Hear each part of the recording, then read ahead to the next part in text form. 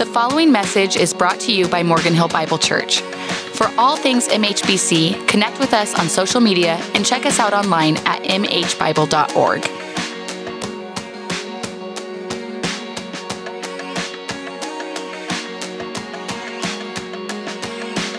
Good morning, church family.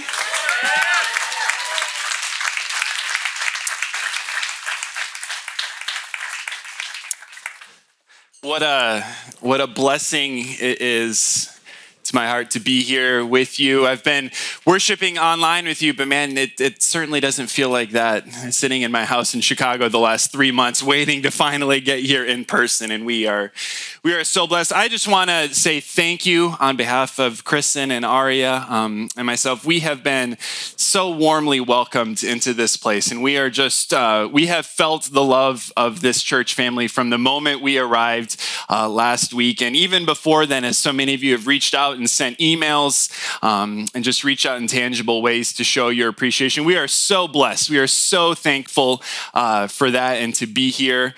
Thank you to Jonathan for flying out here. There's such a dear friend and dear family that we will miss so much. And I don't know if you realize this or not, but this church has been so blessed over the years. And I knew that, and then I got to meet Dave and Lynette and spend time with them this weekend. And what a blessing they have been to this church. Amen?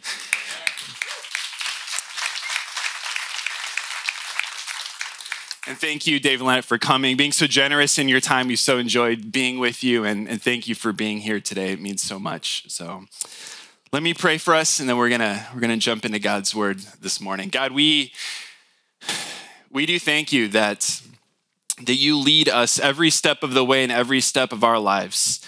God, and there may be seasons, there may be times where we don't know the path, we don't know the way, but God, you do. And you are a God who provides in such clear ways for your children and for your church. God, we are blessed. God, I am so blessed. I'm so thankful to be here, to be a part of this church family. God, would you open our eyes, open our hearts now as we turn to your word? Would you speak to us today, we pray. In Jesus' name, amen. Well, I've been, over the last month throughout June, I was able to set up pretty much regularly Zoom meetings with I met with all of the staff, a lot of the staff here I would meet with every single week. And I asked the same question to every staff person the first time that we kind of got on Zoom. Of course, I had met them before, but we kind of sat down and I said, tell me who you are. Just tell me who you are. Right? And what happens if someone sits down and asks you, tell me who you really are? Well, you don't go, well, I'm this height, I'm this weight, though I wish I was about 10 pounds lighter. I was born on this day. Like, no, you don't give facts about your life. Those things matter to us, right? But if someone were to ask you who you are, what do? You start to tell stories.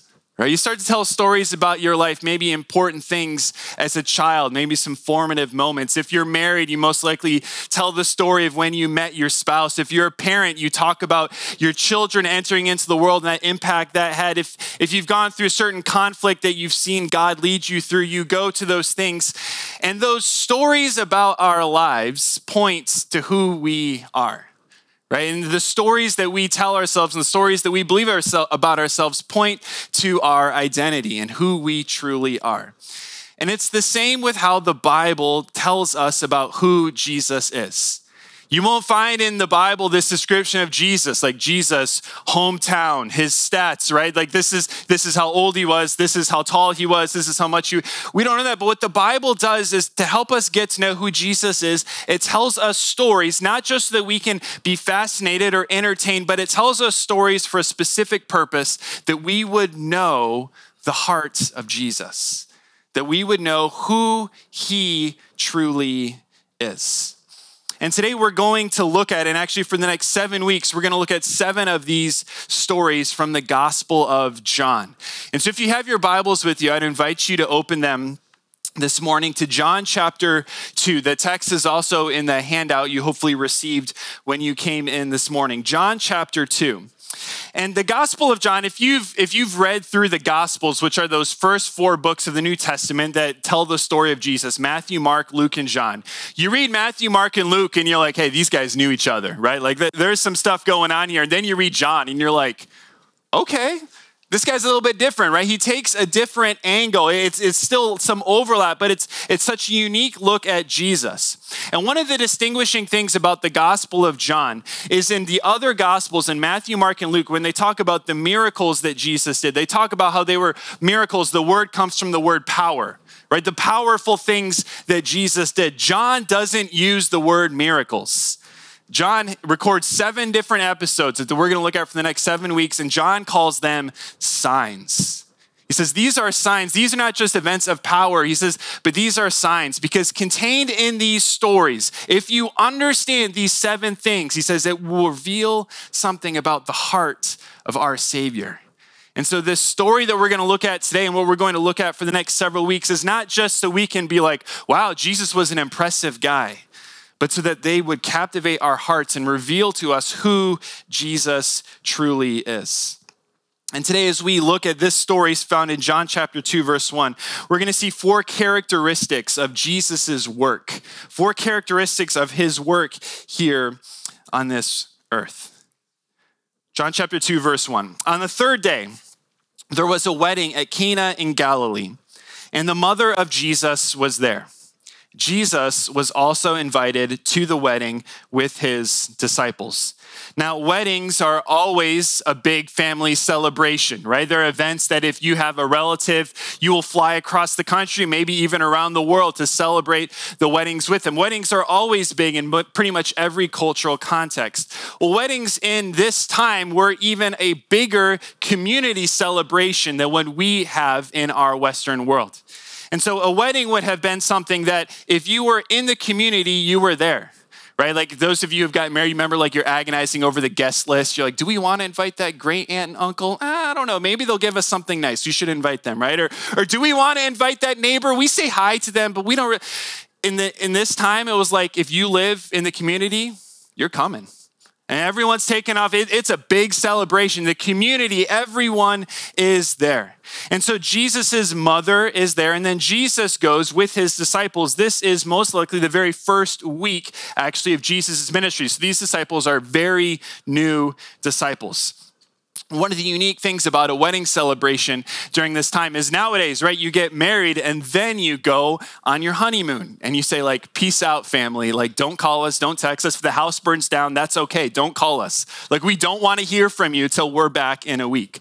Back then they got married and basically had an open house for a week, where everyone still came. It was a party. It was a celebration. They didn't get away, but everyone stayed. And it was a week of festivities, of joy, of celebration together. And so you thought your wedding was inconvenient, or you that cousin's where you had to spend like 5 hours on a Saturday, right? This is a week-long celebration together. And so this is the setting for this first miracle. Verse 3, when the wine ran out. Now we're in wine country, so we all gasp, right? We're like, oh no, what an awful thing, right? And in this time, the social consequences of running out of wine were huge. They were huge. In this setting, hospitality was the highest cultural value that they had. To be seen as a good host was everything. You had to be seen as a good host, and part of that was providing for the party. And so running out of wine would have brought great shame on the family, specifically the groom, who was the one responsible for providing for the food and for the wine for that week. So much so that ancient studies have suggested, those who have studied this time period say that the groom potentially opens himself up to a lawsuit because he ran out of wine during the wedding. Imagine suing someone because the wedding food wasn't up to your standards, right? Like this is how serious the celebration is and how serious it is when the wine ran out. The party is over. It stopped. Everyone's like, oh my goodness, what an embarrassment for this guy. What has he done? The wine ran out. The mother of Jesus in verse 3 said to him, they have no wine. And Jesus said to her, "Woman, what does this have to do with me? My hour has not yet come." Now, as you may have guessed from how it reads in our English, this is not the normal customary, "Hey, Mom, how are you? So good to see you." So junior hires and high school kids, I would not suggest putting this line back to your mom when she asks you to make your bed tomorrow or anything like that, right? This is not like a soft, affectionate response. It does read a little harsher in our language than it would have been like that. This is not disrespectful, right? Jesus is not like dissing his mom, right? This is not disrespectful, but it is very formal. Right? It's very formal language that he addresses to her. It's respectful, but it's certainly not warm and soft. And so this request comes to Jesus. She just says they have no wine. Now, this point, Mary may not be expecting a miracle. Probably not, right? Because Joseph, Jesus' father, is not on the scene. So we can speculate at this point that Joseph has been gone. Jesus, being the eldest, has probably up to this point been the provider for Mary and for her family. And she's going to Jesus and saying, "Listen, you are the provider for our family. Look at this poor guy. Please just go and help him. Like run off to the village. Maybe she's like, we have some at home. Like just go save this guy. Please, this is a bad situation, Jesus." And he goes, "Woman, what does this have to do with me?" Another phrase could be, "What do you and I have in common?" is another way to translate this expression. And what he means by that is to be understood by this next phrase where he says, "My hour has not yet come." Like, Jesus, what are you talking about? Your hour has not yet come. Well, Jesus' hour in the Gospels, and specifically in the book of John, always are the hour being his death and resurrection from the dead. His death is the hour and the culmination that he is looking forward to. And this first characteristic of Jesus' work that we see in this response to his mother here is that Jesus lives a life of full obedience to his Father. Of full obedience to his Father. See, it's fascinating. It's not just here in John 2, but in the Gospels, every time, think of it if you can, if you've read through the New Testament, every time Jesus and his mom interact in Jesus' ministry, he's kind of always putting a slight distance, not disrespectful, but he's putting a distance between them. Remember when Jesus' mom and brothers come, like, "Jesus, you're out of your mind." And he's like, "Whoever doesn't hate their mother and brother is not fit." And everyone's like, "What?" Like, what's he talking about? Like, Jesus is kind of always putting a little distance between them. This is not because of a lack of love, but it's a demonstration of where Jesus' loyalty lies. That by coming, Mary saying, "Do this," Jesus is saying, my true mission is to do the will of the Father, my heavenly Father, not the will of my earthly mother. He's saying, I live a life of full obedience to him. So get this, Mary comes to Jesus and says, "Hey, can you get more wine?" In essence says, Jesus, "Well, it's not yet my time to die." That's essentially what Jesus is saying here. But it's a reminder of this. This is the very first week of Jesus' public ministry. And it's a reminder us of this, that Jesus' mission, what he came to do, was on his heart the whole time. Jesus came to not just to do some signs, to do some miracles, to provide for someone else, but the heart of Jesus' mission is seen when we look at the cross of Jesus Christ. That's at the heart of what he came to do. At the very beginning, he's looking at the end right here at the very beginning. And his true loyalty and allegiance lies in doing the will of the Father. That's why as Jesus was going to be crucified, he went aside and said, "If it's possible, let this cup pass from me, but not my will, Father, but yours be done." Not what I want, but submission to the Father. See, Jesus' hour in the future on the cross would be the moment that his truest identity would be revealed. Jesus is saying here is, hey, if you only know one story that sums up who I am, it's not this story, it's the story that's to come. It's this hour in the future. That episode of Jesus dying on the cross, that's what truly defines him. See, Mary's motives here are good. She wanted to fix a problem, right? She wanted to rescue this groom from his shame. And Jesus says in answer, my mission is so much more than just helping this one person be delivered from their shame. See, the groom faced shame because of a lack of wine. Jesus says, I see humanity who is in shame because of the sin in their lives. And his mind, his heart goes to what it will be for him to deliver us from the shame of sin in our lives. And he says here, I'm not just coming to solve one thing, but I'm coming to save humanity. This picture of Jesus turning water into wine is just a taste of what he can do through the cross and removing the shame of sin from our lives. So his response is distant, but points to the future. But notice Mary's response in verse 5. His mother said to the servants, do whatever he tells you. Do whatever he says. Verse 6. Now there were 6 stone water jars there for the Jewish rites of purification, each holding 20 or 30 gallons. Now there are no random details in the Bible. And oftentimes the things that we just skim over have significance and value to us. And this is the case in here by pointing out these jars that are here and what the jars function and purpose are for. So there are 6 big jars there. It says each holding 20 or 30 gallons, right? These aren't little milk jugs. These are massive jars, the purpose of which was for the Jewish rites of purification. Now, if you've ever read through the Old Testament before, you know that in the Jewish culture, everything hinges on being clean versus unclean, right? Cleanliness and uncleanliness is the culmination of all Jewish worship. And so these things were here. These jars were meant to, by washing yourself from the water from these jars, one would be clean versus if it wasn't washed, you would be unclean. And so Jesus, to do this miracle, picks something that was for them. If they were going to kind of pick a picture of what Judaism was, of what their religion and following after Jesus was, it could be summarized in a jar, but an empty jar. And see, the second characteristic of Jesus' work that he brings is a total transformation. A total transformation. See, what Jesus is doing is this: the water in these jars, and these jars themselves represent the old order of Jewish law, Jewish custom, all that you had to do to get to God. Jesus is saying, now I'm replacing all of this that's come before with something far better than that. Jesus, by doing this action, by using these jars, is declaring an end to the old covenant and the beginning of something new through him. See, this water was meant to make one ceremonially clean.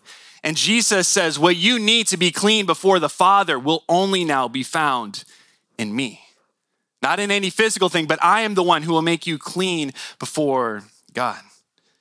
See, this lack of wine, the emptiness here in this story signifies the barrenness of all of these things that people were trying to do to get to God on their own. And Jesus comes in to the scene. He takes it and he says, I'm making a whole new way. I'm providing a brand new thing for you. See, Jesus didn't just show up on the scene and make little tweaks to what people were doing before. Jesus comes and he starts something brand new. He transforms it utterly. And that's what Jesus wants to do in our lives when Jesus shows up in our lives. He doesn't just want to tweak things. He wants to make us brand new. 2 Corinthians 5 says, therefore, if anyone is in Christ, he is a new creation. The old has passed away. Behold, the new has come. And by using these Jewish jars, Jesus is saying, I am bringing a new thing. Well, a few weeks ago, before I packed my car on a thing to ship it across the country, I realized I was well past due for an oil change. So I went down to the place where I had gotten it changed several times before, and you go in thinking, all right, oil change, I'm going to spend like $50, $80 and I'm going to be out of here real quick, right? Yeah, that's what you think until you actually get in, right? And so I sat down, I got in, the guy comes in, all right, oil, that's great. And then the door opens, right? And if you've been at one of those oil changes, the door opens and everyone's like, please don't be my car, please don't be my car, please do it. And the guy's like, Michael? I'm like, oh, okay, that's me. So I walk out and he shows me there's something wrong with my battery. There's like acid leaking out. It's hardly holding a charge. And I'm like, I'm not a mechanical guy. I don't know a lot about cars. I know if the battery doesn't work, that's bad. So we should replace it. Yes. Okay. Like, go ahead. Right. And of course they tell you the price and you're like, for a battery? Oh, okay. All right. For the battery. Right. But go ahead and fix the car. All right. So I go and I sit back down. About 10 minutes later, another guy opens the door and I'm like, it's not me this time. It's like, Michael. I'm like, no, what now? Right. And he tells me, oh, your rotors are up. It's literally metal on metal. I'm like, I don't know a lot about cars, but I know if your brakes don't work, that's pretty bad. So I should get the brakes fixed. All right, we'll get the brakes fixed, right? And so it's just fixing the things up. But when I left there, I left with a much larger bill than I thought when I was going in. But I left with the same car that I had before, right? Just some small tweaks to it. Sometimes we think when we come to Jesus, we're going to come to him and be like, all right, Jesus, I just need you to like fix this little thing. My relationship's over here. This is kind of messed up. So would you just help me with this? And then I'm going to go on my merry way. But Jesus, I got some issues with my children right now. God, can you help with this with my family life? And then just let me go my way. God, I have some career, I have some decisions that I need to make. Would you just help me with this and let me go and do my own thing? We think that God's going to show up and Jesus just wants to fix the areas that we think we need to be fixed. And then we can do our thing. When Jesus shows up, he's like, no, I didn't come just to fix a little bit of your life. I came to give you a brand new life. The illustration isn't me leaving with just some fixes to a car, but it would be a whole new thing. Jesus is saying, I don't want to just tweak a little bit here and there. I want to give you something brand new.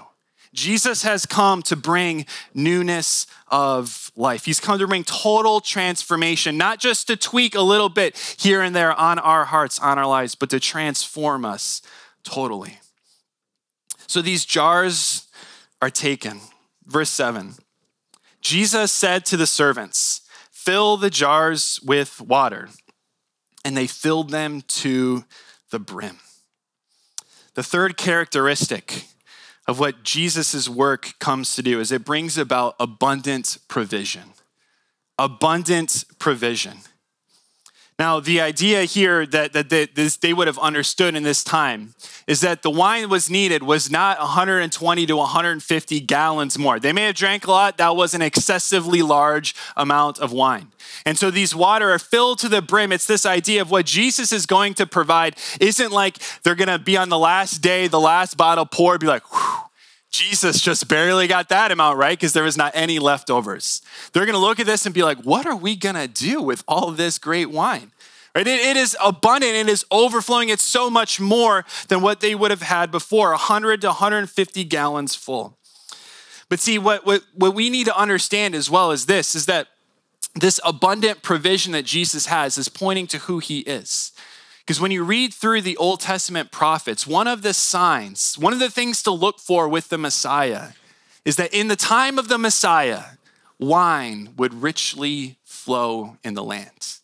All throughout the prophets, over and over again, wine would richly flow. In Amos chapter 9, one example of this, it says this, behold, the days are coming, declares the Lord, when the plowman shall overtake the reaper, and the treader of grapes, him who sows the seed. The mountains shall drip with sweet wine, and all the hills shall flow with it.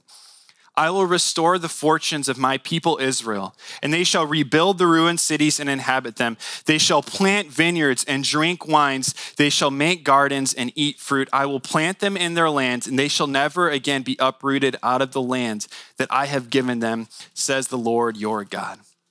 By starting off Jesus' ministry with providing an abundance of wine, Jesus is looking back and saying, this points to me. This points to me, this overflow, this abundance of wine points to me and to my provision. Friends, has it hit you that we serve a God that ministers to us, that gives to us out of the abundance and overflow of his heart? Have you ever been stretched like super, super thin?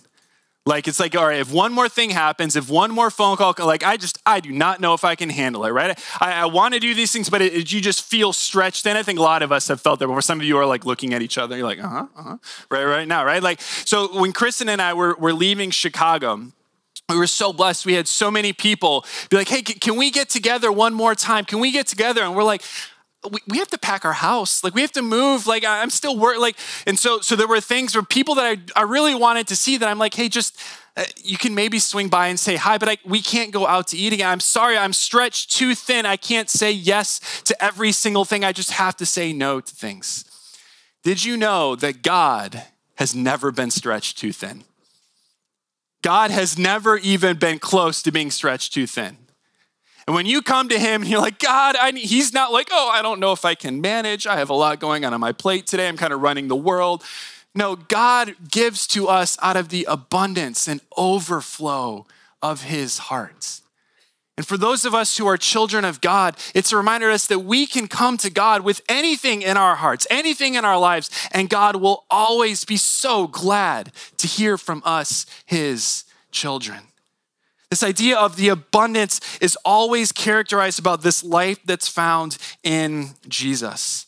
Later in the Gospel of John, it says that the thief comes to steal and kill and destroy, but Jesus has come that they may have life and have it abundantly. Not just like life, abundant life. In Ephesians, it says that God is able to do immeasurably more than all that we ask or imagine. God's like, I am so, get bigger than your head. Like, you can't even fathom what I can do. I'm so beyond that. One of the regular markers in the Old Testament is God is a God who is abounding in love and faithfulness to his people. One of my favorite passages of scripture says that God is able to bless you abundantly so that in all things at all times you will abound in every good work. Friends, whatever you need today, God is not stretched too thin. He's overflowing towards us. And whatever we need, grace, love, patience, comfort, he's overflowing in his abundant provision for us. And this wine filled to the brim, plentiful beyond what was needed, represents this life in Jesus that is overflowing with love from the Father to us. Verse 9. They've taken, right, at the end of verse 8, they took the wine and took it to him. Verse 9, when the master of the feast tasted the water, now become wine, and did not know where it came from, though the servants who had drawn the water knew. I bet they're like whispering under their breath, like, I wonder what he's gonna think. What do you think? What do you think? Like, they're like, they got the little inside secret, but they just want to see the guy's reaction. The master of the feast called the bridegroom and said to him, everyone serves the good wine first, when people have drunk freely, then the poor wine. But you have kept the good wine until now.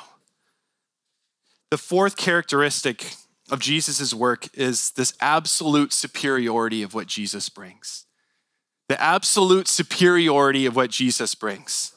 The master of the feast is like, hold up, why did we start with boxed wine when we got this over here ready to go? Like, what are you doing? Why do we start with the cheap stuff when the best thing is coming later? He's like, this doesn't make sense. What Jesus is saying in providing this superior wine, a quality that they had never seen or tasted before, is he's saying this: everything that's come before and everything that will come after will fail in comparison to how great I am. That's what Jesus is saying. He's saying, I am so far superior to everything else that you could ever have. So moving across the country provides you opportunities to sell things and to buy some new things. And for me, one of the things that a few months ago when we had signed and we knew we were moving to Morgan Hill, for me, one of the necessities, some of you will agree with me, some of you will shake your head. One of the necessities that I needed in my life was I needed to purchase a new bike. I needed to purchase a new bike, right? Chicago is a great city for a lot of things. Cycling is not one of them. Unless you really like stoplights and potholes and traffic, and then they've got you covered, all right? But I've grown up, I love cycling. I was like, oh, Morgan Hill, they have great roads. And I've needed a bike for a long time. And so I was like, all right, so what do you do when you need to make, for a cyclist, the new bike is a very major purchase, right? And so what do? You just get online and buy the first thing you see or walk? No. What do? You start doing your research. You start looking online. You start reading reviews about bikes. You start comparing prices, just like you would do with every major purchase, right? If you're buying a house, you don't just walk up to the first house for sale and offer them, whatever they want. Or you don't just walk onto the car lot and buy the first car. You do your research. Why do you do all this work? Because you don't want to have buyer's regret, right? You don't want to be stuck with something and 1 year, 2 year, 1 week, 2 week later be like, why did I buy this? Like, we're stuck here with this. We're stuck with I wish we had something different. This car, I wish we could have had something different. Who you worship or what you worship is a big deal. We all worship something. Don't kid yourself. We all worship something. Some of us, it's Jesus. Some of us, it's success. It's our career. It's our family. We all worship something. And what we worship is a big decision. In fact, I would say it's the biggest decision about our lives. And there are few guarantees in this life, but I can guarantee you of one thing. You will never have buyer's remorse if you choose to worship Jesus. You will never follow Jesus and 1 week or 2 weeks or 1 year or 2 years or 10 years and 20 years later, look back and say like, man, I wish I would have made a different decision.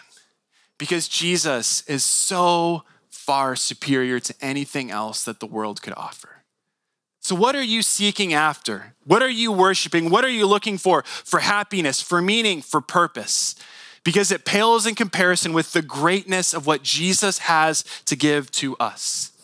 That's why this church for decades and for years and for hopefully decades to come has been all about connecting people into vital relationship with Jesus. Because there's nothing better than that. There's nothing better than what he can provide for us. So Jesus is saying in this miracle that he is so far superior. Verse 11, this, the first of his signs, Jesus did at Cana in Galilee and manifested his glory, and his disciples believed in him.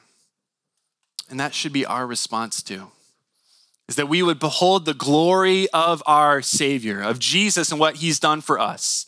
And as we behold what he's done, we would respond in belief, in faith, just like how his disciples did. See, the Old Testament prophets often did signs to show that they were speaking the word of God. Jesus does these signs to show that he is God. That he is God. That's who he is. And life and fullness of hope and joy and peace is found only in him. And he is so far superior to whatever has come before and anything that will come after that. So this first sign of Jesus was done at a wedding.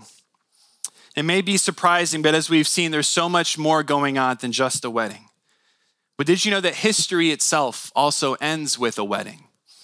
But at this one, Jesus is not just some random guest who's sneaking in the back and most people have no idea who he is. No, in this one, Jesus is the groom and his bride is the church. It's us. And that's why at the Last Supper in Matthew chapter 26, it says that Jesus took bread and after blessing it, broke and gave it to the disciples and said, "Take, eat, this is my body." And he took a cup. And when he had given thanks, he gave it to them and saying, "Drink of it, all of you, for this is the blood of the new covenant, which is poured out for many of the forgiveness of sins. I tell you, I will not drink again of this fruit of the vine until that day, that wedding day, when I drink it new with you in my Father's kingdom." And I hope you receive the elements today as you pass in. We get to remember what Jesus has done for us. This wedding that we will be a part of in the future, where the wine will flow richly. But until that day that we are there, we are to remember what Jesus has done by partaking of these elements, the bread and the cup.